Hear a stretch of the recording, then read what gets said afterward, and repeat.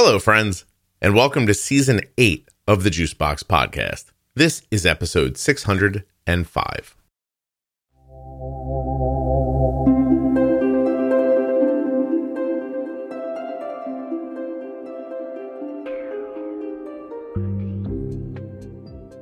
Welcome again to Season 8 of the Juicebox Podcast. The Juicebox Podcast began in January of 2015, and here we are in January of 2022. Happy New Year to everyone, and thank you for listening to the show. On today's episode, we start the year off with Martha Andrews. Martha is the mother of 4 grown children, one of whom was diagnosed with type 1 diabetes when they were 9 years old. He's all grown up now, and he's got a pretty cool job. You're going to enjoy this episode. It's going to go in a bunch of different directions. So whether or not you're a sports fan, the parent of a child with type 1, or an adult living with type 1, this one's going to have something for each and every one of you. While you're listening today, please remember that nothing you hear on the Juicebox Podcast should be considered advice, medical or otherwise. Always consult a physician before making any changes to your healthcare plan or becoming bold with insulin.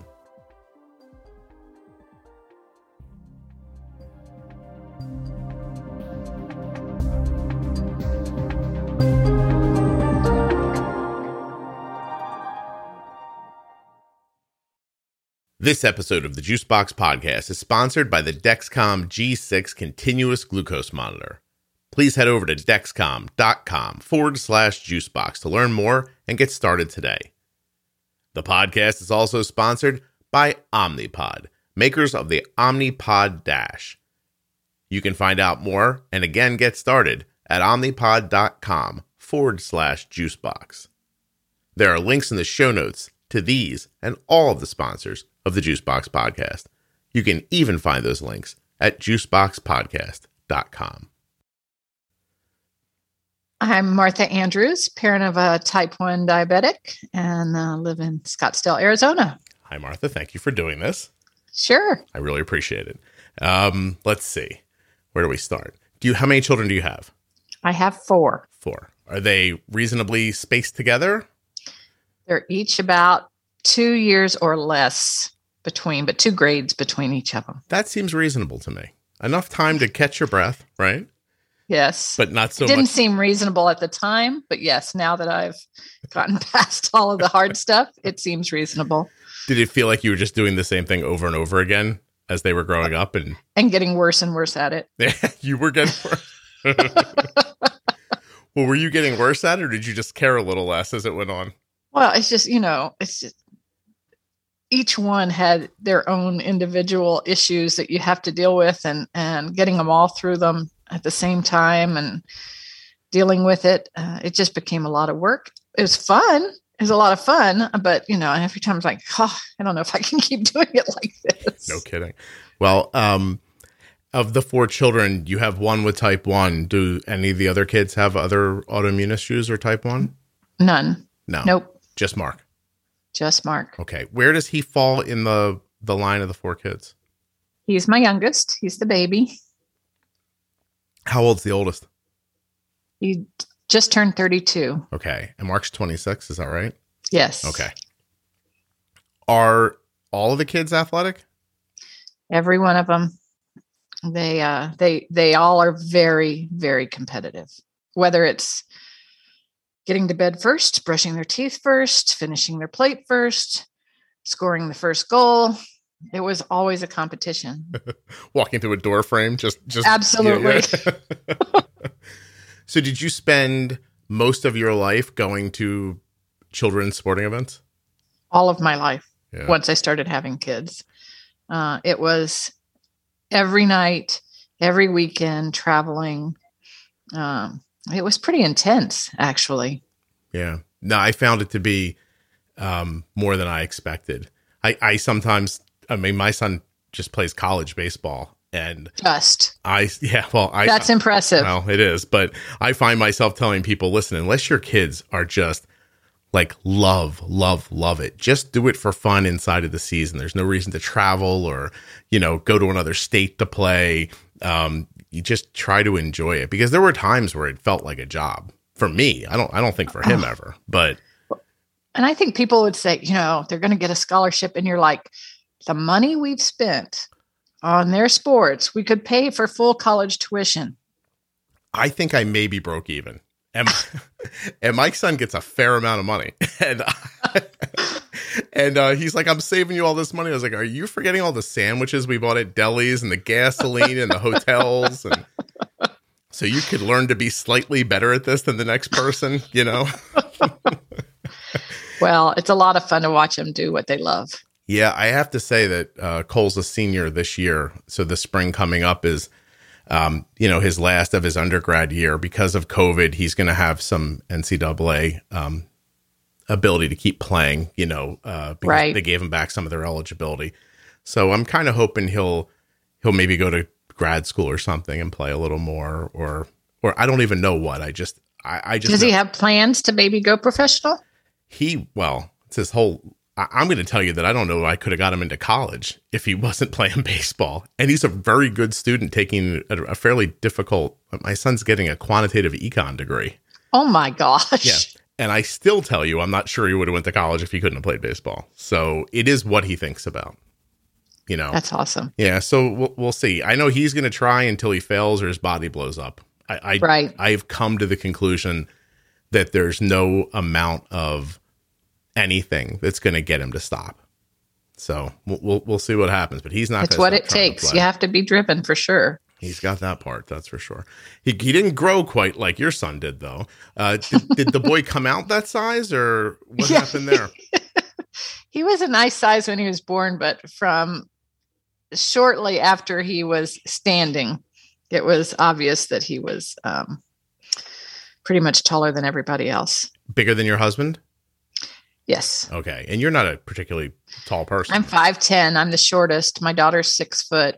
I have a son that's 6'2", one that's 6'4", and then Mark that's 6'6". Well, you are tall then. I mean, I don't, 5'10". Relatively speaking, I am, yes. Not in your household. I was tall till I got in this family. I always kind of, I don't laugh, Martha, but sometimes you see the parents and they have a tiny little kid and and the husband's 5'6" and the wife's 5'2", and they're like, he's going to play in college. And I'm like, no, he's not. Not unless something crazy is about to happen. But yeah, so when did he start growing? Like, when did you think, wow, this is, I guess if you had older children, you already knew your kids were kind of bigger to begin with. They all were tall. And so in our family, he stayed, he was shorter than his sister. And then I think probably around the end of elementary or middle school, he got taller than she was. Yeah. And then he just kept going, and he was really skinny. No kidding. In high school? Yeah. Did he fill out in high school? Because he went to a legitimate football college too. So yes. Yeah. He was pretty thin. I mean, at 6'6", he was probably 200 pounds, maybe, when he went off to college. No kidding. Well, and then that's big for a high schooler and small. Yeah, in high school, he was definitely tall. And I think he worked out so much that, meaning running and doing things like that, it was hard for him to keep weight on. Okay. My son talks about that all the time. He said they drag us into a gym to put on weight, and then they take us outside and run it right off us again. Just about it. He's like, it's like the one hand's not talking to the other one. So, listen, did he play football like Pee-wee? Was it that early on? No. He loved soccer, baseball, basketball. He didn't start football until 9th grade. No kidding. So as he was kind of going into high school. Yes. All right. While you were watching him, like, when does it first occur to you? Like, when do you and your husband, like, you're married, right? I'm sorry. Yes. Yeah. Yes. When do your husband lean into each other and go, oh, he's going to do this in college? Not until like the coaches started calling. Really? Okay. Yeah. We'd always been hearing, I mean, all of our children were talented. They were all great athletes. They could have gone and played a sport in college if they'd wanted to. And you have to love what you do to be able to get to that point. And you just hear about that funnel. And so we just really pushed school, and it probably wasn't going to be a reality of getting to play sports in college. Like, we didn't even like to talk about it. Okay. Yeah, so it wasn't something that you just looked at him and thought, this is fait accompli. This has to happen. He just looks like a professional. Because, like, for instance, when my son started high school, he came home one day and he goes, yo, there's a kid on our football team. And this high school was not some, like, you know what I mean? It's a Northeast school. It's not a powerhouse for football or anything like that. And he goes, there's a kid on our high school team. He's like, he's going to easily play in college. And I was like, really? He goes, he's an offensive lineman. Like, you should see him. And before I could even get a chance to see him, some private school scooped him up and took him right away. And really? Now I believe he starts for Penn State. So, you know, you could just, like, my son could see it. Like, everybody could see it. But Mark wasn't that person right away. Well, I mean, when he started playing football, I mean, he could have played basketball in college. Yeah, he quit soccer just because he was so much bigger than everybody else. He got picked on a lot. He couldn't pick back because he was the biggest person on the field. It was a really frustrating experience for him. Are you saying that they get chippy with him, but he couldn't chip back? He couldn't get chippy with them, okay, right. All right. And he's like, I'm done. You know, even from when he was little, they'd say, he drove here. You know, he's like, he's 12. He did not drive here. That guy's kids are watching the game from the stands. Yeah, trust me, we've all made that joke if we've been involved in youth sports. Absolutely. Yeah. And so that was frustrating to him, but he had started to compete at basketball at a really high level. And when he started playing football at the same time, he had a coach that he worked with a lot. He was a volunteer football coach. He played for Nebraska.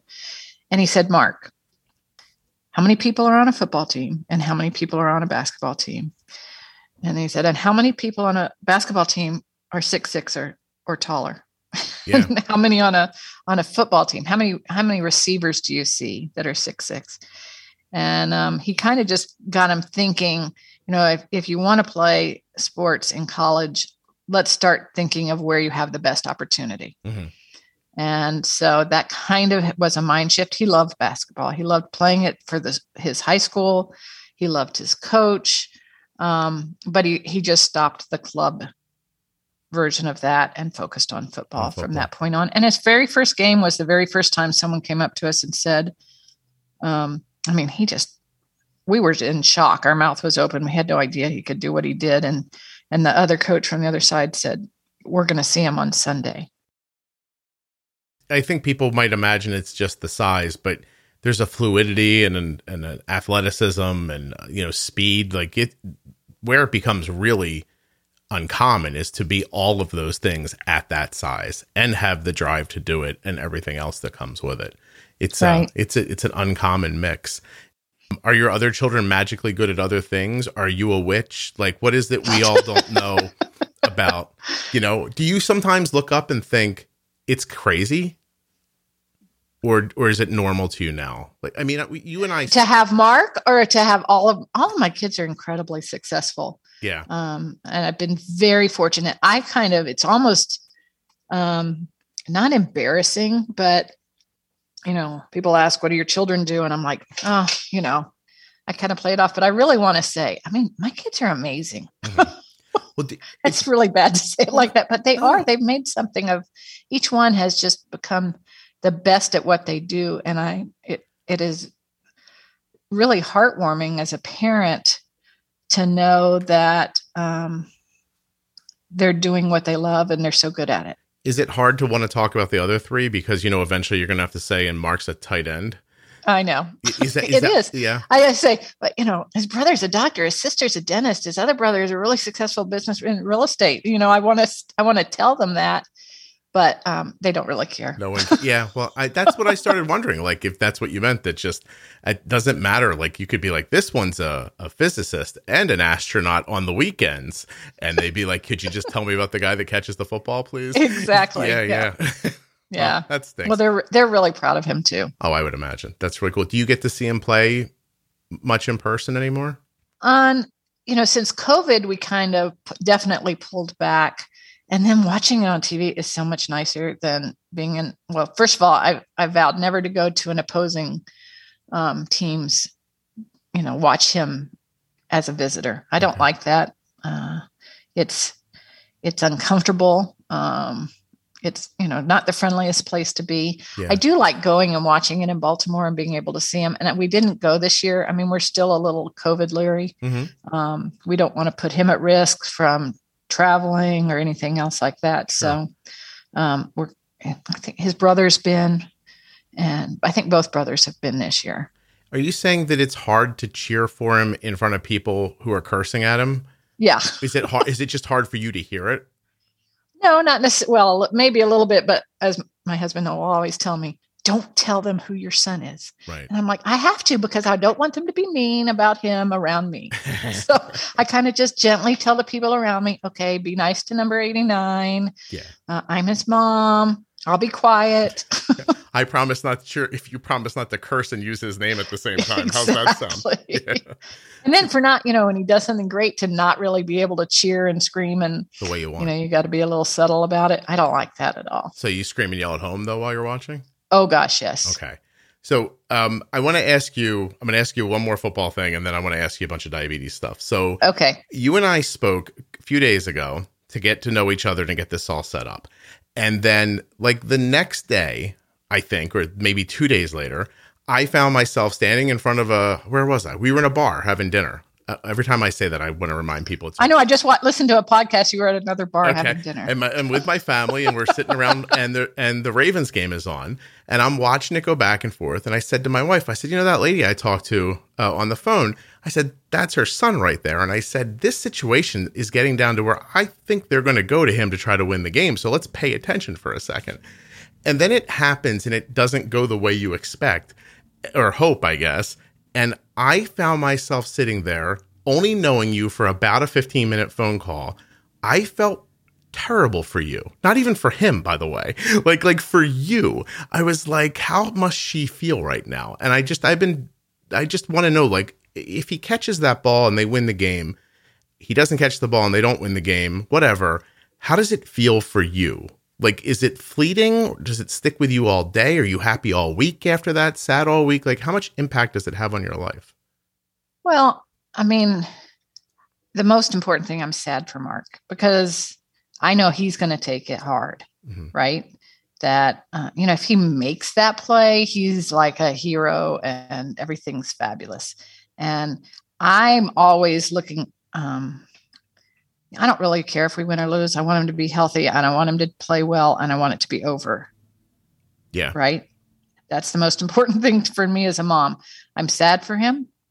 I love him. It's not a big deal. It is a football game. It's not, doesn't make or break how good he is, right, his success or not. I'm sad. I know he's not going to talk to me the next day. He's going to avoid discussing it. But so there's just a game. Yeah. But there's no here's an example. My son's out recruiting for colleges one day, and I'm standing talking to a coach who kind of came to find me and was chatting about Cole, and Cole's out in the outfield.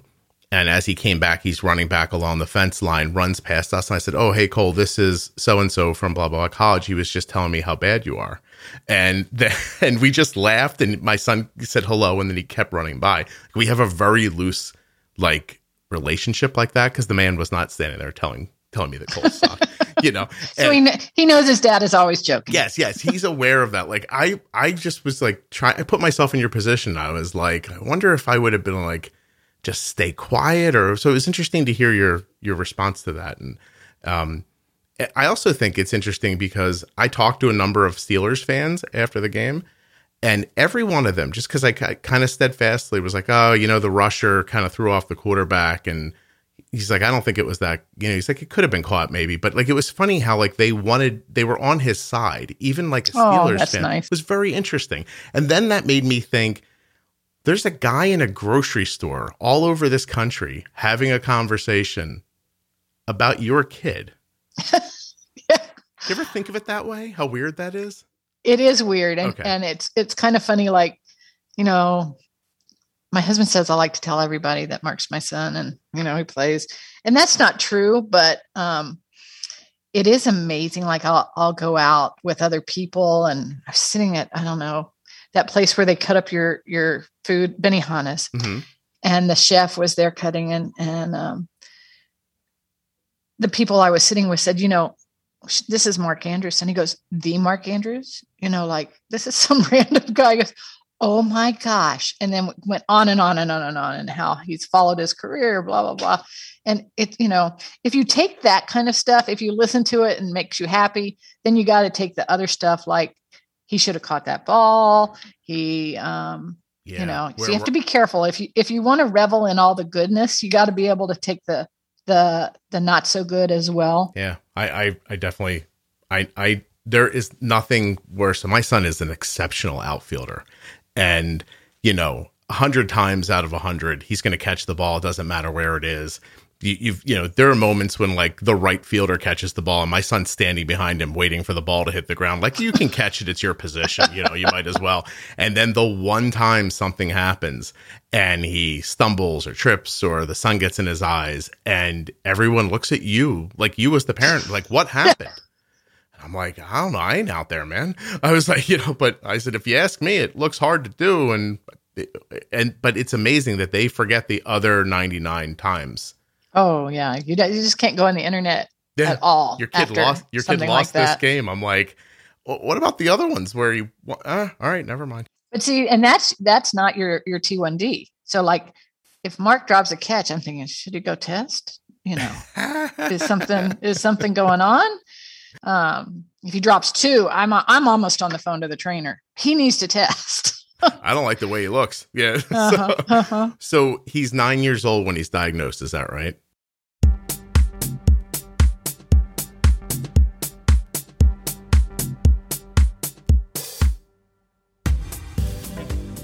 Today, I'm going to start off by telling you about the Dexcom G6 continuous glucose monitor. You can know what your blood sugar is without finger sticks with the Dexcom. That's right, without finger sticks or calibrations, the Dexcom G6 lets you see your glucose numbers with a quick glance at your smart device or receiver. You can get alerted when your glucose levels are heading high or low and share your data with up to 10 followers. The Dexcom G6 is covered by most insurance plans, and you can learn more about it right now at dexcom.com/juicebox. With Dexcom, you can set customizable alerts and alarms to let you know when you're leaving the range that you want. My daughter is set at 70 and 120, but you could choose any numbers that you want, 80 and 130, 90 and 150. It doesn't matter. It's completely up to you. And then when your blood sugar is heading in that direction, getting ready to leave that range, it'll tell you. And you can make a decision about insulin or carbohydrates that will benefit your health, well-being, and keep your day steady and balanced and in range.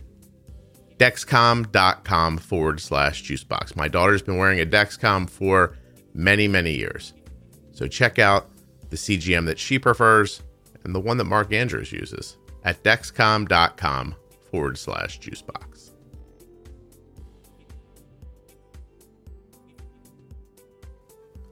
Now, if you'd like to check out the insulin pump that my daughter has been wearing since she was how old? 4? I think so. 4 years old. That's a long time ago. She's like 17. If you want to check out the insulin pump that my daughter has been using for a very long time, you're going to want to check out the Omnipod at omnipod.com/juicebox.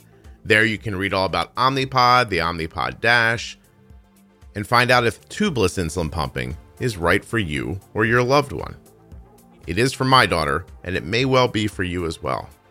Now, if you find yourself thinking, oh, Scott, I do want an Omnipod, but I'm waiting for the next big thing from Omnipod, so I'm not going to get started right now.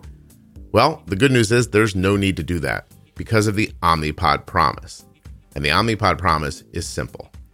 There's no need to wait for the next big thing with the Omnipod Promise. You can upgrade to Omnipod's latest technologies for no additional cost as soon as they're available to you and covered by your insurance. Terms and conditions apply, but you'll find out more at omnipod.com/juicebox.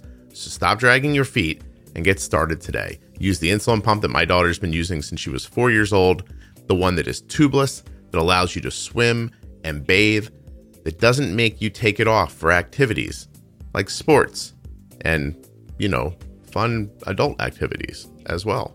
You can just keep getting your insulin the way you're meant to with the Omnipod. If you need links to Omnipod, Dexcom, or any of the sponsors, they're right there in the show notes of your podcast player or at juiceboxpodcast.com. But you can always just type them into a browser. Omnipod.com/juicebox. Dexcom.com/juicebox. All right, let's get back to Martha. Some of my favorite parts of this interview have not even happened yet. Yes. Okay, so that's, he was like, this is like 17 years ago. Does that sound right? 2004-ish? Yeah. Okay. Were you pretty impressed with how I did that real quick? I was just thinking, wow, that was good. You did it ahead of time. I didn't. So there must have been a lot of numbers that just worked with the way my brain works, because that all went way too smoothly. So he's 9 years old. How does it present? Okay, and I'm just full disclosure. I may not, but I may. I always cry when I tell the story, and I'm going to start again.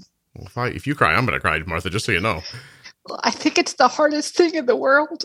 I can't believe I do this every friggin' time. It brings it back. Yeah. Well, take your time, or you don't have to tell me either. I'll be fine. Okay. I've done it on national TV. I need to learn how to not cry every single time I talk about it. But okay. So it presented itself.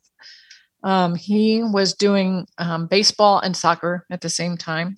And he was playing a baseball game, and his grandparents had taken him. You know, he's a fourth child. Every one of us is at a different sporting event with one of the children. And she said, my mother-in-law said he had to go to the bathroom a couple times.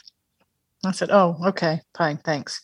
And then she goes, and then we took him to a soccer game right afterwards, and he left and ran to go to the bathroom at halftime. He has never done that. Mm-hmm. And my mother-in-law says, I think he has diabetes. And we looked at her like she had grown horns and was so crazy. How did she get that from? That was the stupidest thing anybody could ever say. Yeah. Does she know something that did she have any, like, why would that pop into her head? I don't know. Oh, I mean, we were shocked, and we said, absolutely not. You know, he had big circles under his eyes, and he, I think he may have even maybe wet the bed. I don't know, but it still just wasn't coming together. We were getting ready to go on a ski trip for spring break, and he came home from school on Monday, and he didn't feel good, and he didn't look good. So the next morning, my husband said, we better just get him checked, make sure nothing's wrong before we head out of town. And so we went and did some blood work and took him back to school. And my husband calls me. Sorry. No, I'm sorry. I didn't realize you'd get upset, or I might not have asked. It's okay. I'm not, okay. I mean, I talk about it all the time. Okay. And he said, Mark has diabetes. You need to go get him. Oh. Which I did. Yeah. I had no idea what it meant. I am one of those people that kind of goes through the world, and if it's bad stuff, I don't really look into it. Mm-hmm. If someone needs to tell me something, they'll tell me. And I kind of go through with rose-colored glasses. Yeah. Pretty optimistic about everything. So we go to the doctor's office. I still don't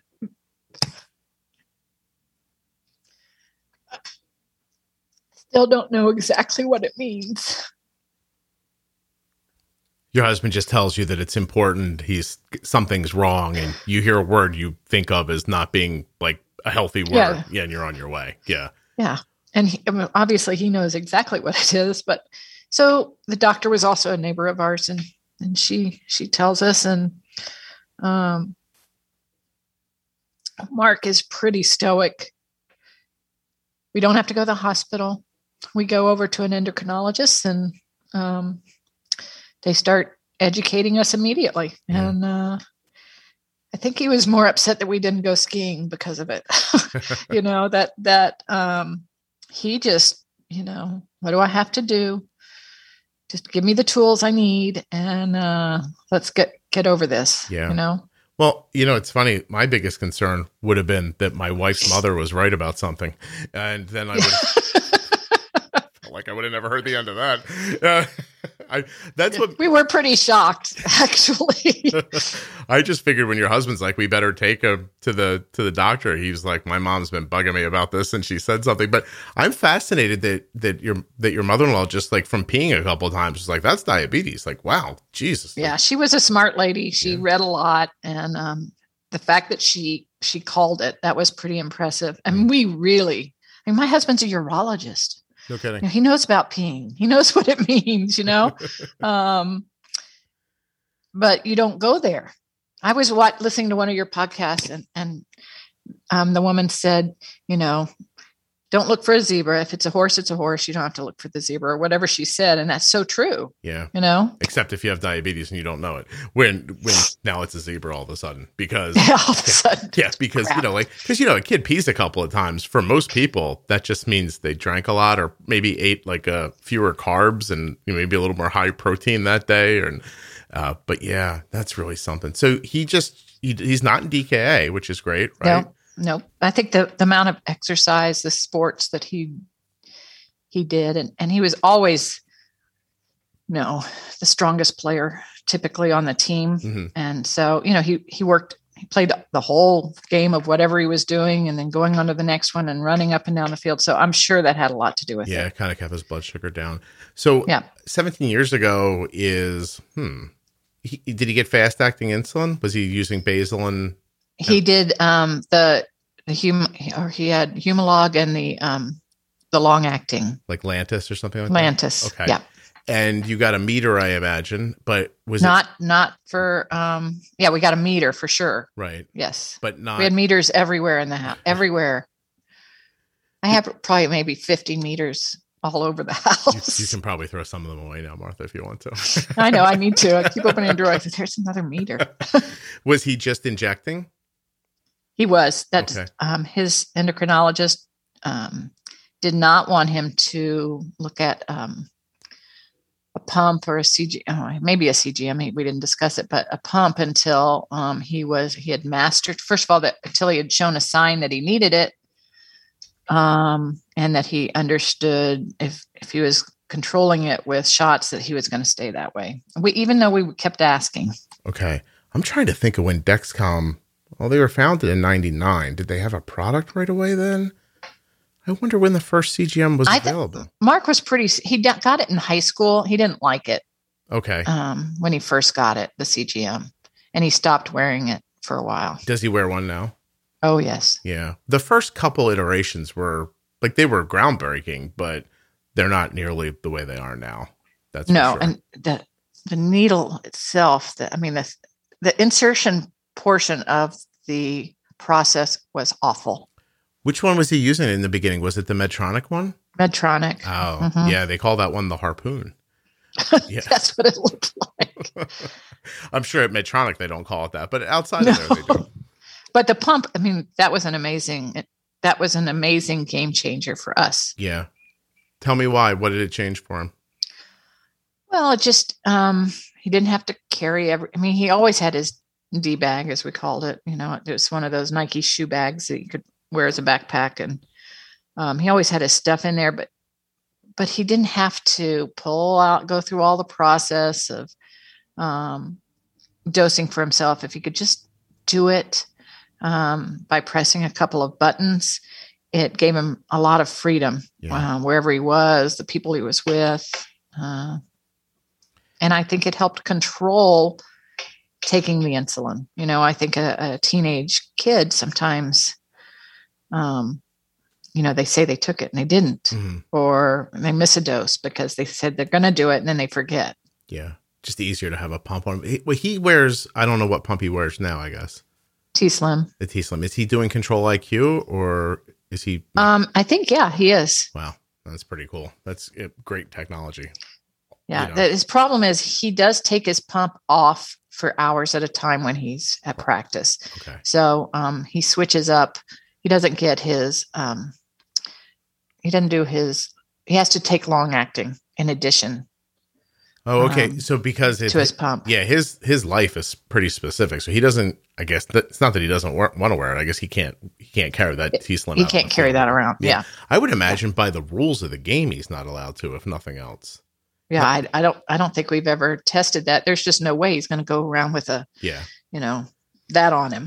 Well, it's funny because if you've never met like a professional football player in real life, you don't have, because they're all so big on television, it's deceiving. Like how large they are and how they're gigantic. Yeah, and how fast they're running into each other. And yeah, you might as well just take that T-Slim out and like throw it on the ground and hit it with a hammer before trying to take it into a football game. But yeah, they're launching themselves at each other at amazing speeds, and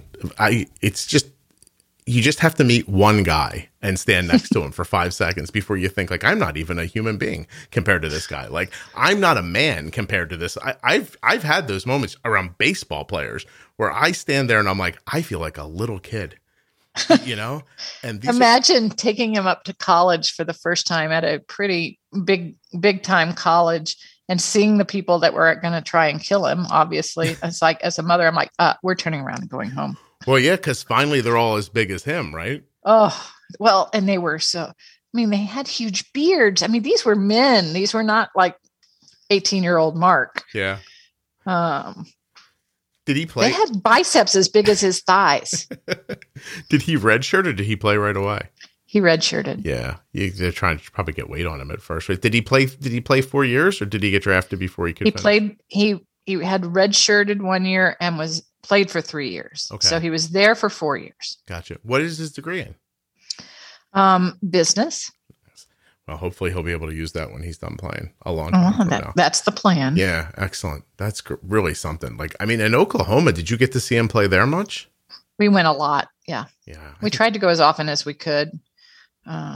They don't let you see him except for after the game. Like in professional, you can go out to dinner with them the night before the game, or the only time we could see Mark was after the game. If we had a little time, we could go to dinner or at least sit with him at his house or do whatever. But we didn't see him as often. A lot of people might not know about that. You go to your kids' college games and you don't, like, the last thing in the world you want is a coach to see you talking to or making eye contact with your child. Like, you just just keep it all very I don't know why you feel that's when I feel like a little kid the most. Like, yeah. I show up, you know what I mean, right? You show up at those games. Don't let the coach see you. Yeah, I don't want to break a rule, Meanwhile, it's ridiculous. We should just all walk up to the fence or whatever and be like, hey, how are you? Like a human being, and then walk away. But instead, everybody's just got their head down. And you have to remember that they have their game, rituals. Yeah. And you can't mess with that either. Yeah, no, I know. No, trust me, I'm aware. It just feels silly while you're doing it and you're an adult and you're paying for the school. You know what I mean? That's right. Oh my gosh. So at what point did you not look at him and think he's smaller? Did he get to that point in college? Yeah. I mean, he definitely was one of the taller players. Once he actually started playing on the football field, after his first year, I mean, he had put on weight. He was strong. He definitely was one of his good buddies is Orlando Brown, who plays for Kansas City right now. And he was 6'8", He's probably the only one that made Mark look small. Yeah. But other than that, I mean, Mark was, towering in that huddle. Yeah. Well, that's what makes him special, honestly, is that he's that big and he moves well. You know what I mean? And he can run. Yeah. Like there's, guys that size, I mean, for the most part, end up blocking usually, and being more linemen or he's just, he moves like he's not that big. So and I think that's soccer and basketball. Yeah. Yeah. From playing I think sports. It's made a big difference in his foot skills and his speed. Yeah. That's really interesting because they try to tell you all the time not to just put your kid in one sport. And mostly no one listens. Yeah. Everybody gets it into their head that they can turn this kid into a thing. But I'll tell you right now, like, I don't think you can. I think you just, you can get better and you can work hard and all that stuff, but you got to start with the right pieces. You can't just put it together from like, I could not suddenly become a bodybuilder. You know what I mean? Like, I could work as hard as I want. It's never going to come together for me. Now, that's not necessarily true. Oh, Martha, I don't know. I'm pretty sure it's true. I mean, you take all the right supplements, you get a good trainer, you work really hard. Who's going to make you this might podcast? Be able to. Who's going to make this podcast while I'm busy doing all that? My gosh. All right. I'm sorry. So he gets diabetes, 9 years old. How's the management work then? Is he doing it himself? Or are you supplementing him, or how does it go? Well, I mean, the whole family steps up. We're all involved in the education portion, including his grandparents who lived just down the street from us. We all learned what needed to be done, but bottom line, it was Mark that did it. And he started from the very first shot, giving it to himself. Occasionally he needed help, maybe inserting once he got in a pump. But for the most part, he did it. And I would say the details, like the numbers, the different things we had to remember, that was really my responsibility. Mm-hmm. But we always had someone with him. He went from being the fourth child we dropped off at places to being the fourth child that always had a brother, sister, mother, or father with him. Yeah. Did anyone resent that, do you think, or was everybody kind of on board? Oh, no. Yeah. Everybody was on board. Good. That's amazing. So he goes, I mean, is diabetes a focal point of his life through high school, or is it in the background? I'd have to say it's in the background. Was it a focal point of my life with him in high school? Probably. But, it was something that Mark did, and it really had nothing to do with, he tried not to let it affect, schoolwork or sporting things or being with friends. He took good care of it for the most part. I mean, it's a hard disease to be really perfect at. Of course. Yeah. Because it throws curveballs on a daily basis, but it wasn't, I would say 90% of the school didn't even know he had diabetes. Okay. And it's certainly not something he hid. Right. Yeah. Just something, it just didn't come out a lot. No. Yeah, I get that. How about, I guess I should ask you first, because it's before CGMs and everything else. Did you sleep much, or were you? You know what? I'm a terrible mom. I have to tell you, I don't think I woke up one time in the middle of the night to test his blood sugar, unless he was sick. Yeah, but he was okay. So yeah, he was always okay. And I talked, I do this coffee with another woman whose son is older, and we work with JDRF and have once a month we have a coffee, and mostly it's moms with newly diagnosed or younger children with diabetes, and it's for just the moms. And they're up several times a night. They've got the numbers on their phone, and they're constantly doing that. I probably should have, and I actually feel really guilty, but I guess I just didn't know to do that. I'm going to say that before the technology existed where you could see the blood sugar in real time, that's not what they told you, right? Like, they probably was you go to bed a little high, you test in the morning. If you're not low, it went okay. And don't think about it. Now you see the CGM and you realize how it can fluctuate. And you're like, it goes so high, it goes so low. I mean, right. You just hope that their bodies can feel something when it's really not good, and that you always had sugar there or whatever. Right. And as a tenant, he took care of himself. But that was there were mornings that he would wake up, and I'd ask him his numbers, and I remember one number he was really high, and he couldn't even walk. Right. I mean, his legs crumbled underneath him. He threw up. I mean, that was probably a night I should have woken him up in the middle of the night to see what his numbers were. Yeah, but how would you know if that's how it was done then? I'll tell you that for those people who you're talking about who are newly diagnosed or, have the technology and can see it, the key to me, and if you keep listening to the podcast, Martha, you're going to hear it. Like, to me, the key is to just really understand how the insulin works, to have a rock solid basal program, pre-bolus your meals to stay away from spikes, don't stare at high blood sugars, kind of, correct them. Understand the different impacts of different foods, be flexible. Like, when you do that, you can start to find stability that actually will pay you back overnight. And that's suddenly you're not up all the time. And on top of that, these algorithms are insane. Yeah. Oh, it's amazing. Yeah. So, did you get up at night? Oh, before the CGM? Yeah. Like I was, but my daughter was diagnosed when she was 2. Yeah, you had to. Yeah. So there was just like, it took me in the beginning. I just thought I was great at it. Like I was, I had this plan. I would get her to like 190 and she'd wake up at like 90. And I thought I was amazing. And then, then one night I found myself wondering like, what is happening while she's asleep? And then CGM's like Dexcom became available and I got the doctor to do this. Back then they would give you one blinded for a week to see if your insurance would pay for it. It used to be like that. You'd have to wear it for a week. Then the report would come back. And if you were having lows, then your insurance company would pay for it. So the report comes back. I was putting Arden to bed at 190. She was dropping into the 50s. I'm assuming eventually her liver would kick in and like give off some glucose and then she'd drift back up to 90. Mm-hmm. And when I saw that, I was like, whoa, wait, like, not only am I not good at this, like, I'm lucky she's okay, and that then made me start paying attention to it, but I was not good at it back then the way I am now.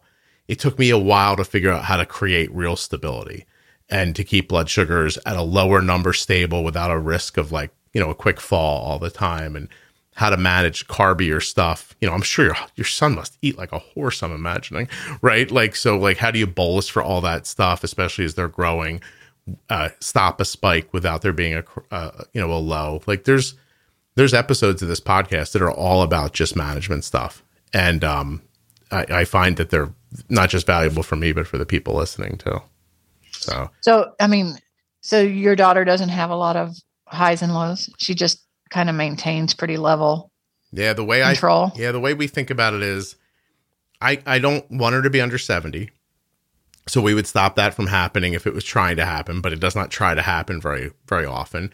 Probably a time or two a month, you'll get to that 55 where something just goes wonky and you don't know what happened. But on the other side of it, after a meal, I'm okay with like 140-ish. 160 I think of as a higher blood sugar, and I think of 180 as a spike. Mm-hmm. And then when you kind of get yourself in that mindset and you've got good solid settings, you'd be surprised how infrequently you spike and how infrequently you get low, because it's so much about putting the insulin in at the right times.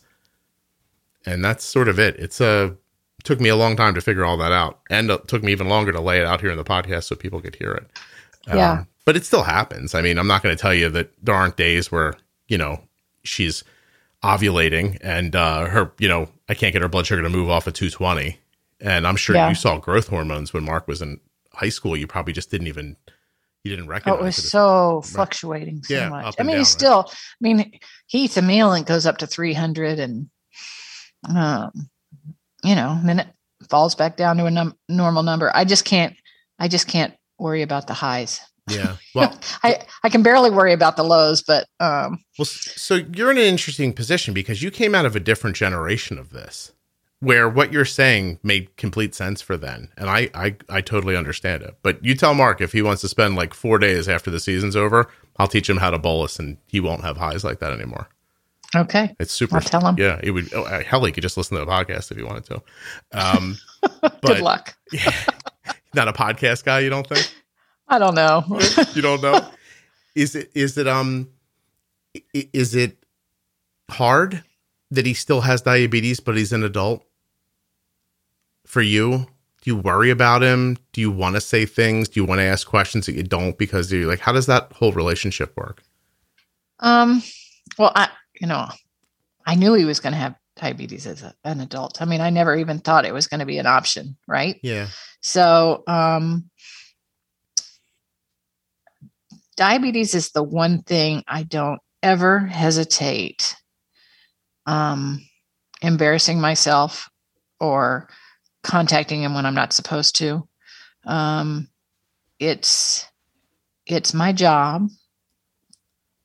Even if, I know he disconnects me sometimes, but I'm not going to keep my mouth shut. I'm going to, I'm always going to step up if I think he needs, to treat more, or, I'll keep calling if he's asleep and his numbers are low and he's not answering, I'll keep calling and I'll keep calling. I'll call a neighbor. I'll call, I'll do things he probably is cringing, but, I have no problem, doing whatever it takes for me to make sure he's healthy and safe, with his diabetes. That's amazing. Also, I think it's hilarious that he takes you off from seeing his. Yeah, he does. And one time I said, "You need to turn me on." I'm like, "Oh my God, that didn't sound right." But yeah, his brother and I keep his numbers. And, okay. So he says, "You call him." I said, "No, you call him." Oh. "No, you call him." I'm imagining at times he's gotten a text that says, "Hey, Mom's worried about your blood sugar. You got to do something. I'm tired of hearing it from her." Absolutely. 100%. Mom's on my case. Will you please take some sugar? It's just kind of like, it's interesting to hear. I mean, listen, we haven't said it directly the entire time we're talking, but the reason I wanted to have you on is because your relationship and your life and his accomplishment it's so tied to what people worry about when their young children are diagnosed, right? Am I, or is this disease going to slow my kid down, keep them from accomplishing something? And, people love to hear, I think, from athletes with type 1, because it's that thing we all kind of just, universally agree. Like, it's amazing. Like, I don't know. I love football, but off the top of my head, what are there, 30 teams ish in the NFL? 32. They each carry probably one starting tight end. Your son is one of the 32 best tight ends in the world. You know what I mean? And I think you could have an argument he's probably a lot closer to the top than he is to the bottom. So, like, that he did that with diabetes, and in a time when they didn't have glucose sensing technology nearly the way it is today. Like, I know people are going to hear this and feel good, like that maybe my kid has a real shot, or there's things I could be doing that I'm not giving myself credit for being able to do. It's lovely of you to come on and talk about it, because I think it's that important to everybody. Well, I mean, it's important to Mark, and more importantly, right? Yeah. So, on his cleats, he said, for that, my cleats, he always puts on his cleats, "Diabetes is a part of me, but I will never let it define me or my dreams." And that's the message he wants to give to people, is that, I mean, certain kids have a lot of other complications other than just diabetes. They could be a celiac. They could have other autoimmune things going on. So, it's not just as simple as that. And sometimes it's not a sporting thing they want to do. It's that they want to go and be a fireman, or they want to go to the Army. And you think, how do you achieve that when you're dependent on insulin? I mean, are you going to be able to do that? What if you're having a low and you're out in the middle of nowhere? I mean, there's all sorts of things, but it doesn't mean it's impossible. It just means you got to figure out how to make it work. Yeah. And you may get a lot of no's, but then there's going to be someone that might give you that chance. And I think, with Mark, I personally, this is just coming from me, I thought Mark should have been drafted on the first day, a higher draft pick in the first round. Yeah. But I think it was maybe a little intimidating that he had type 1 diabetes. Martha, so let me tell you that I had a boy on about 6 months ago, Patrick Wicklander, a pitcher, and he went a lot lower. He was diagnosed as the draft was coming up, and the conversations that people were having with him prior to diabetes were not the same as they started having after he was diagnosed. He definitely dropped in the draft because of it. I firmly believe that is the case, but it only takes one person to believe in you, right? Yeah, for sure. Or to take a risk or whatever it is. You just keep trying and trying until you find that solution. The Ravens said it wasn't a factor. So I applaud them. They should have taken him first, but it is what it is. And I think Mark will he had probably a pretty good chip on his shoulder because of it. But, he just has to go out and do what he needs to do, and he needs to take care of himself while he's doing it. I mean, what a diabetic goes through on a daily basis, whether you're working in a business job, or you're playing baseball, or you're as a fireman or a ballerina or a fashion designer. It is so complex for them to get through every single day when everybody else just, takes it for granted. Yeah. No, it's important that you don't give up, because you will meet somebody along the way, right? And you never know who your effort's going to touch. Sam Fold's been on here a number of times. Sam played for the Oakland A's and a number of different pro teams I think he was in the league for like 8 years. He's actually the general manager of the Phillies right now. But because he played baseball, he played for a guy who managed him, who now knows, it's not a big deal to have a type 1 on the team. And then that guy goes off and he's a manager somewhere else. Then the next kid comes along, and you got to think that in his head, he thinks, well, Sam did it. Like, maybe maybe the next time the draft rolls around, I mean, maybe there are 31 other teams that are like, geez, we skipped this kid because he had diabetes and we all should have taken him. Because by the third, he was taken in the third round, right? Third round. Yeah. So I take your point. I would agree with you too. And that means they all passed on him multiple times, maybe even. And, right. Before somebody took him. And now they're all, I mean, he is legit. I mean, I'm imagining, that, like your kid can really play. So, yeah, good. Let them all feel bad about it. Eat crow. Yeah. Yeah, no kidding. And other things too, not just diabetes. Like, I mean, I don't know how you look up at him and think this is going to be a problem. I mean, he played at Oklahoma for all 3 years. Like he obviously knows how to do it. It's yeah. And he was a Mackey Award winner. Was he? For tight ends. No kidding. He was All-American, unanimous All-American. And you wonder, what are you thinking? That it was fake what he did? So I could go on forever about that. I just won't do it. Yeah, I don't want to get you in trouble here, but was it palpable in the house when it didn't happen on the first day? Were you like did anybody, did your husband and you go into a closet and be like, this is the diabetes? Or like, do you know what I mean? It was uncomfortable on the second day. Okay. After, okay, so we didn't go first round, there's second round. And then that was when it got a little tougher. Mm-hmm. I imagine too, when you see other people going at your position that you think skills wise, you're like, ooh, yeah. Whoa, yeah, what's happening? Do you have be honest, is there a list of tight ends no longer in the league that were taken ahead of your son hanging in your house anywhere? No. My daughter played softball very competitively when she was younger. She had a list of kids. So my daughter was small, but very, very athletic with an amazing arm. And she was just a really great third baseman. And she had a small list of all the girls they tried to put in front of her at third base that she knocked off of third base over and over again. And that's awesome. Yeah. Part of me thought it wasn't healthy, but the other part of me, they really lit a fire for her. So I was like, she's like, she'd come back from practice. She'd be like, now they're trying to put this one there. And I was like, okay. She's like, I'll beat her too. And I was like, all right. Yeah. Whatever they need to do to get through the day. No, listen, no one's going to know how hard it is unless they do it. My son puts so much effort and time into sports. It's, it happens in the middle of winter when nobody else would think it's happening. It happens in the dead of summer when he's the only one standing outside in 105-degree heat trying to get better at something. And it is so true. It is not easy at all. No. And most when they people don't come home, they're not home for holidays. They're yeah. Oh God. Spring break is baseball tournaments. Yeah. Absolutely. I haven't been on a vacation at the time most people go on vacation, and I don't even know when the last time was that. Do you go to his games? Yeah. As much as, I make almost all of them. That's impressive. So, yeah.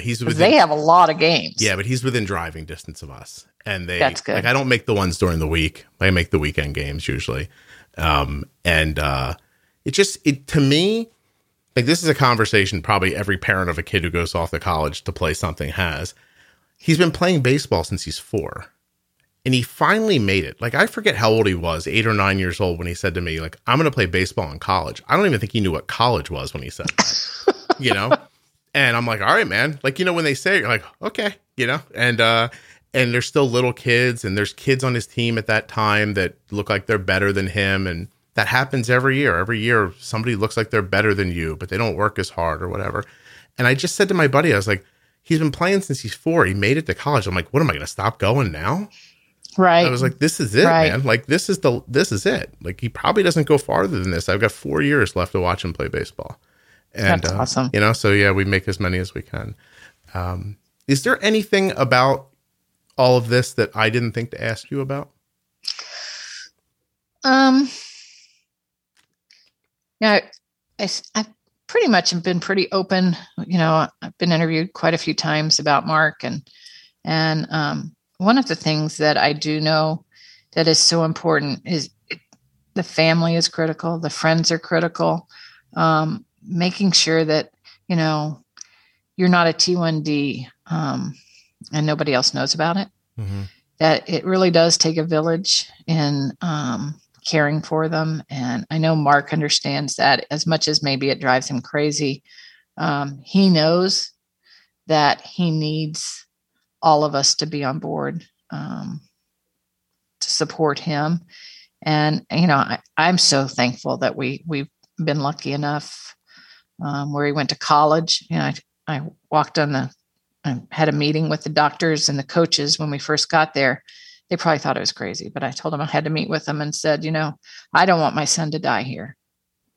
So we have to have a game plan, and everybody needs to be on board. Yeah. And they all stepped up. It was very impressive. And it's been pretty similar in Baltimore. When I've needed them, they've been there, and his brothers and sister are always there to take care of things they need to take care of, and they look out for him. They go out when he's here, with his buddies, going out, enjoying themselves. They like to go with him, not because, they're babysitting or anything. They just, it's the right thing to do. Yeah.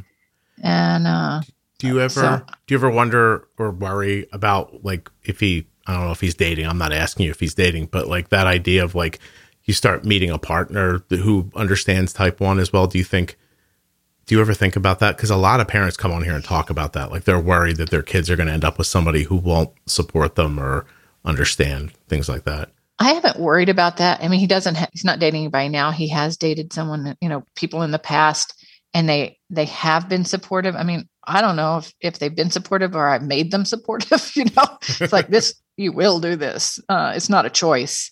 Yeah. I do it with his friends too. I mean, this is who he is. This is how we take care of it. And if you're going to be a part of his life, you have to be on board. Do you think that people would do you think that his size makes people think of him as older than he is? Has that always happened through his life? Yes. Yeah. Always. And he's a pretty mature kid. I mean, I think diabetes makes you very mature at an early age. Yeah. No, for sure. And I think, and he, being the youngest of 4, being as tall as he is, I mean, he comes across much older than he is. Yeah, I was just, because I'm just thinking, like, as he's walking out the door and you're grabbing one of his friends and you're like, listen, do you know how the glucagon works? And yeah. but isn't that the truth? Yeah. No, call me. His college roommate called when he couldn't get him to wake up. His high school buddies bring him home immediately when he's not acting right.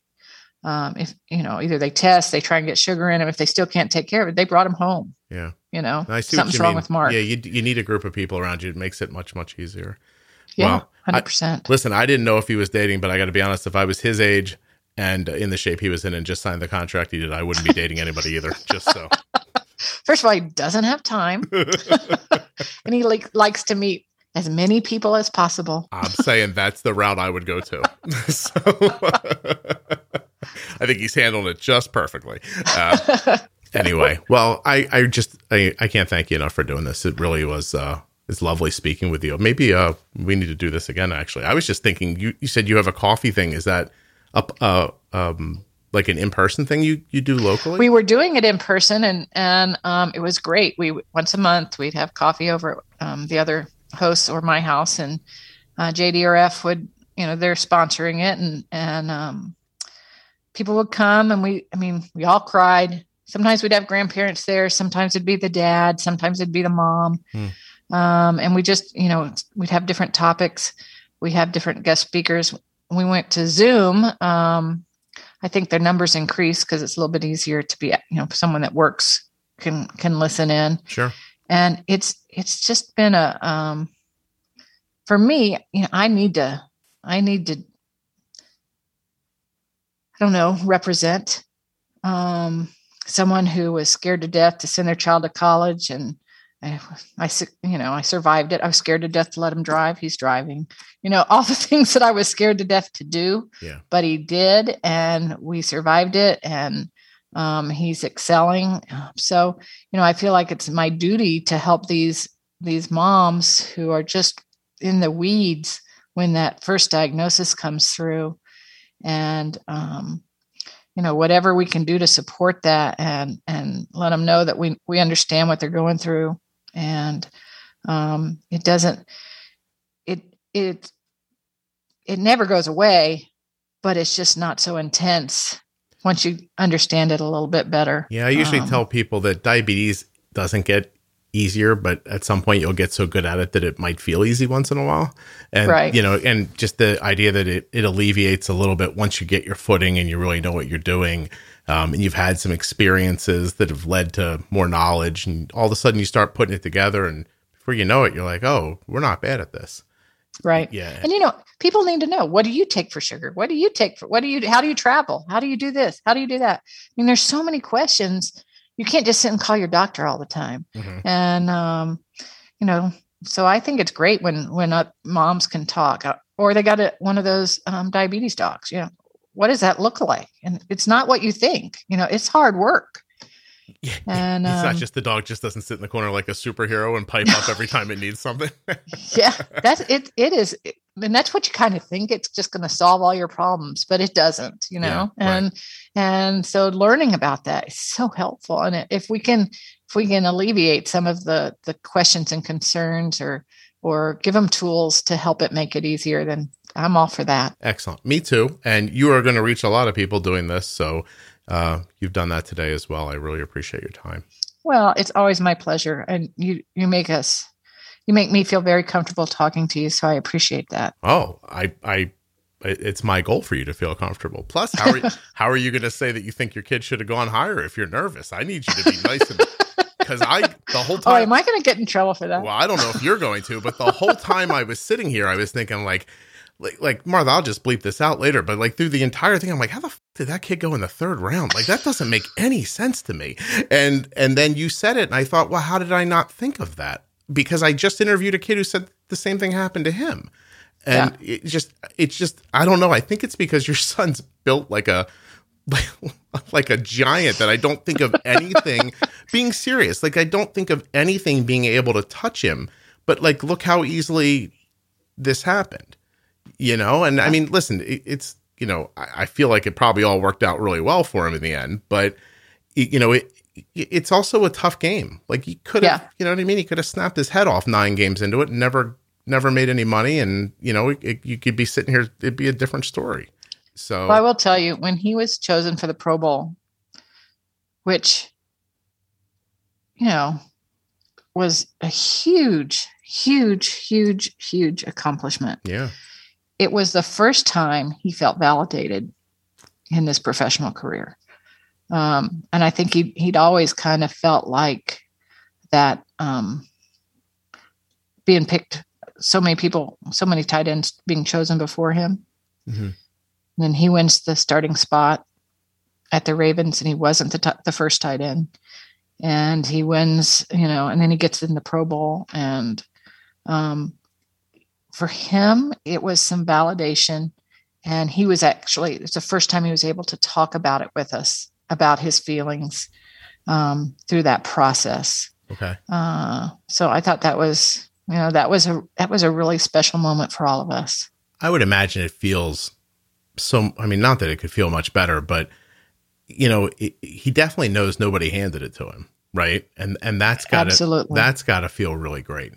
Just because you come out of a pedigree college, especially, I mean, I'm not an aficionado, but Oklahoma makes tight ends, right? I have no idea. Oh, okay. I don't know football. All right. You like, but they make winning football. Yeah, they win football games, and that's for sure. Football players. Yeah.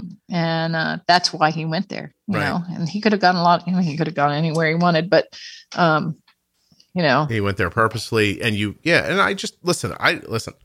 I have a different perspective than maybe some people would, because I have a child who plays a sport and I know what goes into it.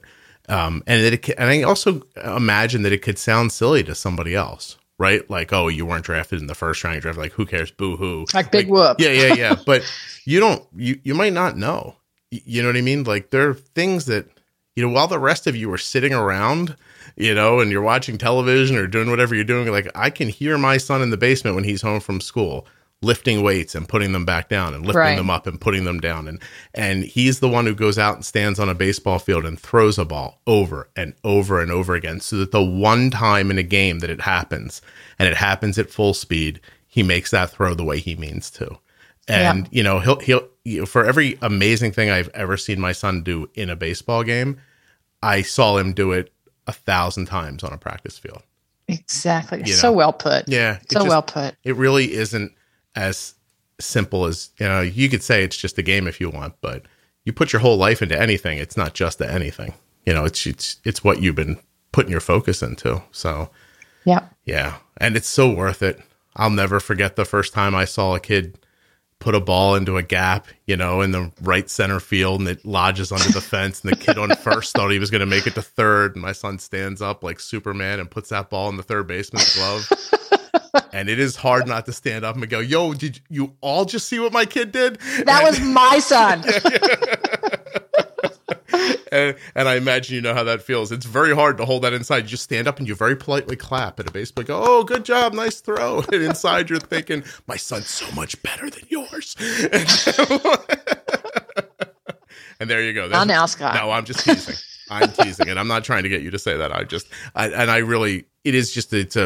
It's an overwhelming wash of pride, because you know how much effort he put into it. And not that the others don't put that kind of effort into it, but when it pans out, it's just kind of special, and you deserve what you deserve after that. So, all right. Well, Martha, I'm glad you had a good time. I did. I will say goodbye to you now. Thank you so much. Of course. Hold on 1 second for me.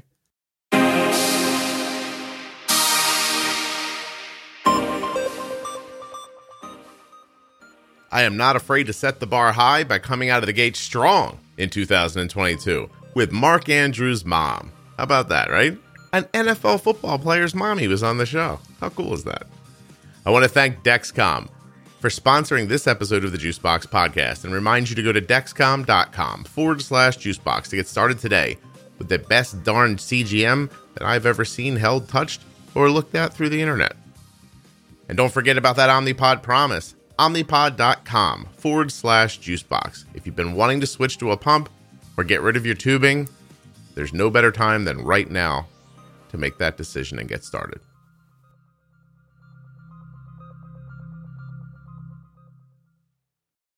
If you're enjoying the Juicebox Podcast, please subscribe in a podcast app. Like, if you have an Apple phone, there's a podcast player right there. It's called Podcasts. It's super simple. You search for Juicebox Podcast, type 1 diabetes, and then I think they want you to follow. They used to use the word subscribe. Some apps use subscribe, some use follow. So either subscribe or follow. Now, if you've got like an Android phone, you can listen in Spotify, or there's a ton of different apps, all made for podcasts and all free. You shouldn't have to pay for a podcast app. Please keep that in mind. So there should be an app on your phone, or one readily available for you to subscribe and follow in. Google Play, Amazon Music, Pandora, Spotify, Stitcher, iHeartRadio, Apple Podcasts, just to name a few. If you have trouble, head over to the Facebook group, Juicebox Podcast, Type 1 Diabetes. Become a member. There's 19,000 other people in there just like you talking about Type 1 and the podcast right now. You can head in there and be like, hey, I don't know how to find a podcast app. You can do that. It's super simple. And if you're already listening in an app, but you're not subscribed, and you're like, Scott, you're bugging me. Subscribe. Everybody wants you to subscribe. I don't want to subscribe. It really helps the show. I know that sounds crazy, but it improves the ranking of the show. When the ranking of the show is improved, it attracts advertisers. It keeps advertisers. When you guys listen to the show regularly, It brings up my numbers. When the numbers are up, the show is attractive to other people. That helps the show come up in searches and be available for new type 1s and other people with diabetes who are looking for help and don't know where to begin. If you're wondering where to begin, everything you need to know about the show is at Juicebox Podcast, Type 1 Diabetes on Facebook. There's a whole section of announcements that just tell you, how to listen to management episodes on certain topics. There's going to be more of that this year. We're going to make doing some groupings of shows into certain topics so you guys can find them more easily. But in the end, subscribe in an app. New shows are coming constantly. Listen, share, be bold.